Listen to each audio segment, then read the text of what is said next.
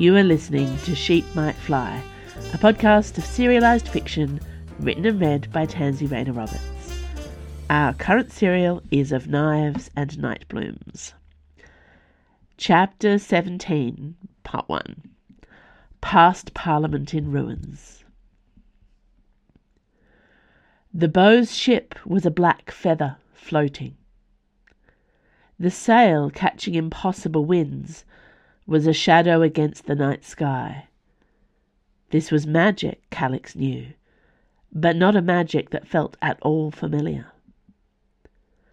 She leaned against the mast and shivered, watching the shapes of the banks and trees and docks shift past them, impossibly fast, illuminated by the moon and the purple glow of night blooms in the water. The Beau did not speak. He had raised no hand against her.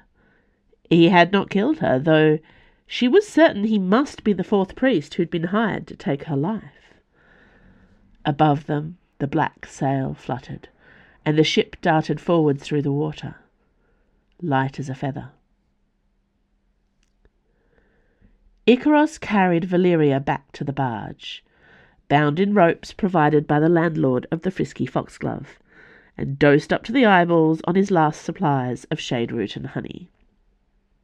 It was enough to knock a regular human unconscious for a day, but Valeria's eyelids still fluttered, fighting it. Her heartbeat was too fast, a thready and erratic pulse. Whatever thrice-damned alchemist had come up with the monster formula hadn't cared much if their wild fury fighters were still breathing after the battle was over, as long as their job was done. Something was wrong with Calix, he knew, even if it was just that Icaros and Valeria had been gone from her side too long, dealing with their own shit. Icaros had a dandelion stem caught in his teeth when he returned to the silken hair. "We need the Knights of the Bright Owl," he barked as he leapt back onto the barge, Valeria limp against his shoulders. "Where's the nearest temple?" Everyone looked at him. The crew were clustered around their captain, all looking in the direction of Calix's cabin. A shaky Nimue stepped aside, so Icaros could see that Mardi was lying still on the deck, Dio leaning over her body. "Bors is dead," she screamed at him, the forbidden word like poison on her tongue. "Why won't you let me die too?" An old memory, more recent than he'd like. "No," said Icaros. Just that. A rejection of the whole idea that Mardi, of all of them, could be dead. Mardi was getting out. Dio looked desperate. "There's a lot of blood," he said, packing linen tightly around the arrow, careful not to disturb the shaft. "But if there's a temple we can get to in time?" "Not dead, then?" "Not yet." Icaros looked to the captain, who cleared his throat. "South of here," he informed them gruffly. "Past Parliament in ruins, 6 or 7 hours at legal night speed." "And if we break some laws?" Icaros suggested. The captain nodded. "I'll see what I can do." He spoke quickly to a couple of his men, and the crew moved around them, getting ready to undock the barge. It shouldn't be Icaros making these negotiations. He looked around. Where is Calix? Calix was not a damsel waiting to be rescued. She was not a pawn. The last time 3 assassins tried to take her down, she took them off the board. She could feel them out there somewhere. Icaros, Valeria, Mardi, Dio. The bond still held. They were hers. But she didn't need them to ride to the rescue. She had her own power. Calix reached out with her magic, feeling the extra flush of bright clarity. She'd been feeding energy from the River Divine for days. She was mightier than she had ever been. She summoned her strength to throw it all at this man, this priest, who thought he could kidnap her of all the indignities. She was a petal of the Imperium. No man could resist her. The beau turned, his face shadowed by moonlight. "Try it," he invited. Calix threw it at him. Every petal, every mote of magic. She blasted him with it all, with stems and leaves and flowers, flowers, flowers. Colours streamed out of her, pink and yellow, blue and scarlet, green, green, green. By the time they reached him, they were nothing but black feathers dancing on the wind, then dust, then the breeze itself. "What are you?" she asked. The beau smiled a white-toothed smile. A dark shadow darted around him, resting on his shoulder, a large raven with unblinking yellow eyes. The air shivered, and there were more ravens, crows, black birds of all sizes and shapes, clustered around the ship, perching on every surface, all the way up the mast, on every railing and edge, all staring at Calix. "I'm the chosen one," said the beau, stroking the wing of the bird on his shoulder. "Last priest standing. Save your flowers, petal. You can't touch me."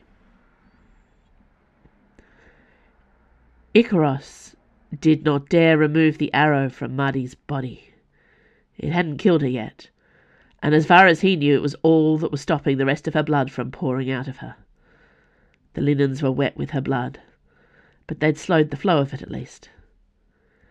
She breathed still, not quite conscious, shaking with something that might have been pain or shock. Nimue brought blankets to tuck around her, but the shivering had nothing to do with cold, not on a summer night like this. It was enough to make Icaros wish he hadn't used the last of his shade root and honey on Valeria, though that had been the right call at the time. Valeria was through the fighting fury of the monster she had consumed, but her body was not reacting well in the wake of it. Her skin was too hot, and she'd fallen into a shallow sleep, disturbed by quick, erratic breaths. Nimue brought blankets for her, too, creating a makeshift bed on the other side of Icaros, who would not leave either of them. Occasionally, he choked on a blade of grass or chewed leaf as it rose up in his mouth to remind him of his own failure. As long as that kept happening, Calix and her bond were still alive. He hadn't failed them yet. Icaros sat on the deck, a woman he loved on either side of him, willing the barge to go faster.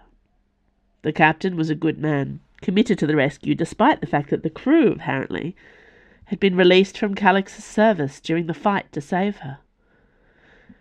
Icaros had no doubt that a bill would be presented, all in good time. For now, they sailed south, faster than they should in the darkness of night. "Feathers, you say?" Icaros said, when he could trust himself to speak. Dio, pacing the deck, stopped to nod sharply.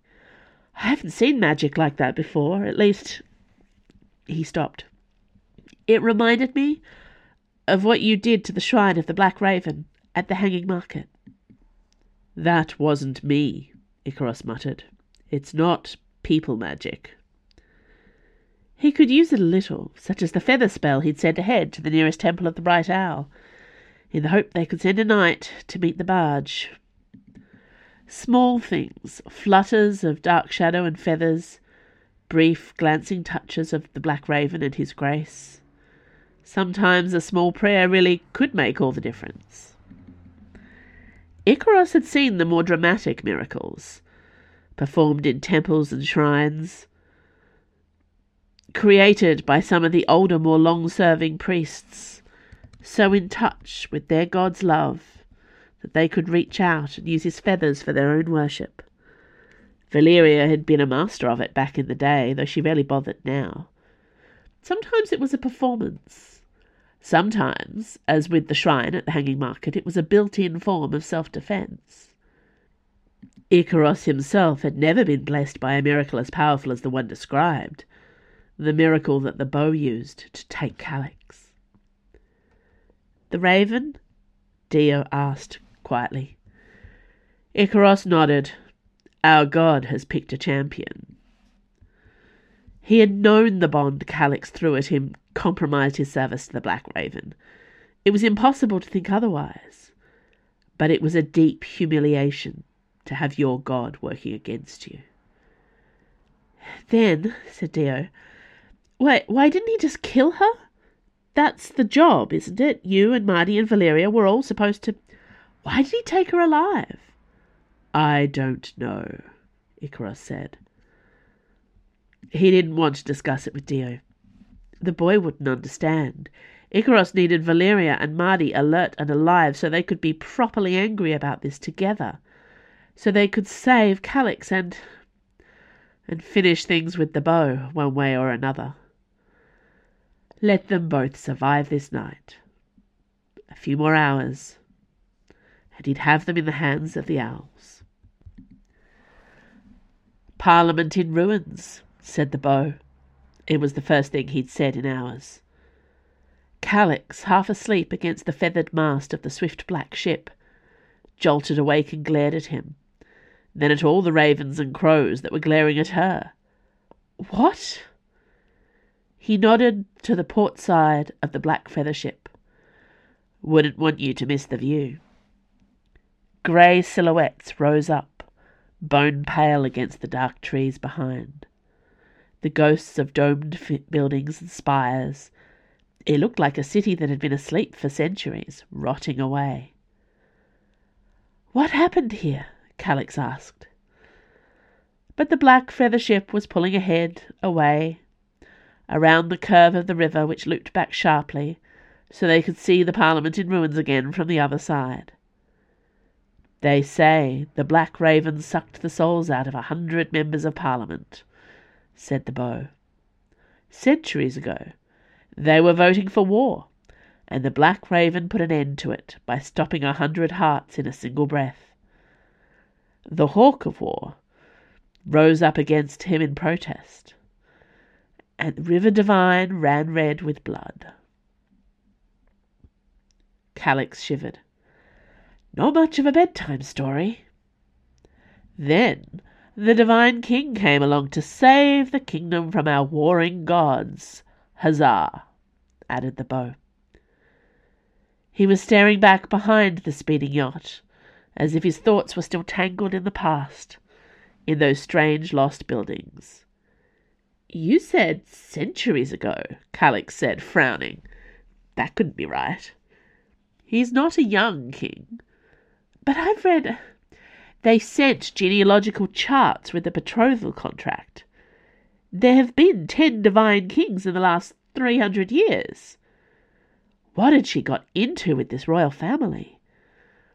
Or had this priest of death merely chosen to torment her instead of murder her?" The bow gave a biting grin. "All had the same name, though, didn't they? Check out the portrait gallery when you reach Phoenix Burning. It's a sight and a half. You're marrying into a family that doesn't like to let go of things." Thanks for listening to Sheep Might Fly. This podcast was recorded on Palawa land. I acknowledge and pay respect to the Tasmanian Aboriginal people as the traditional and continuing custodians of Lutruwita, Tasmania. Sheep Might Fly is produced and edited by Andrew Finch. You can sign up to my author newsletter for updates. Follow me on Instagram, Blue Sky, or Threads at Tanziara. And if you like this podcast, consider supporting me at Patreon, where you can receive all kinds of bonus rewards, early ebooks, and exclusive stories for a small monthly pledge. This month I had to just pause and think about it, August 2023, you can get a download of the new and final Belladonna You collection, practical witching for as little as a $1 pledge to my Patreon. So come along and join us. If you want to pledge at $15, you get like the whole book in paperback. But, you know, I recognize that's not a gateway price. So come on in for $1 and see if you like my Patreon. I will see you next week for more of Knives and Night Blooms, the second half of this chapter, Past Parliament in Ruins.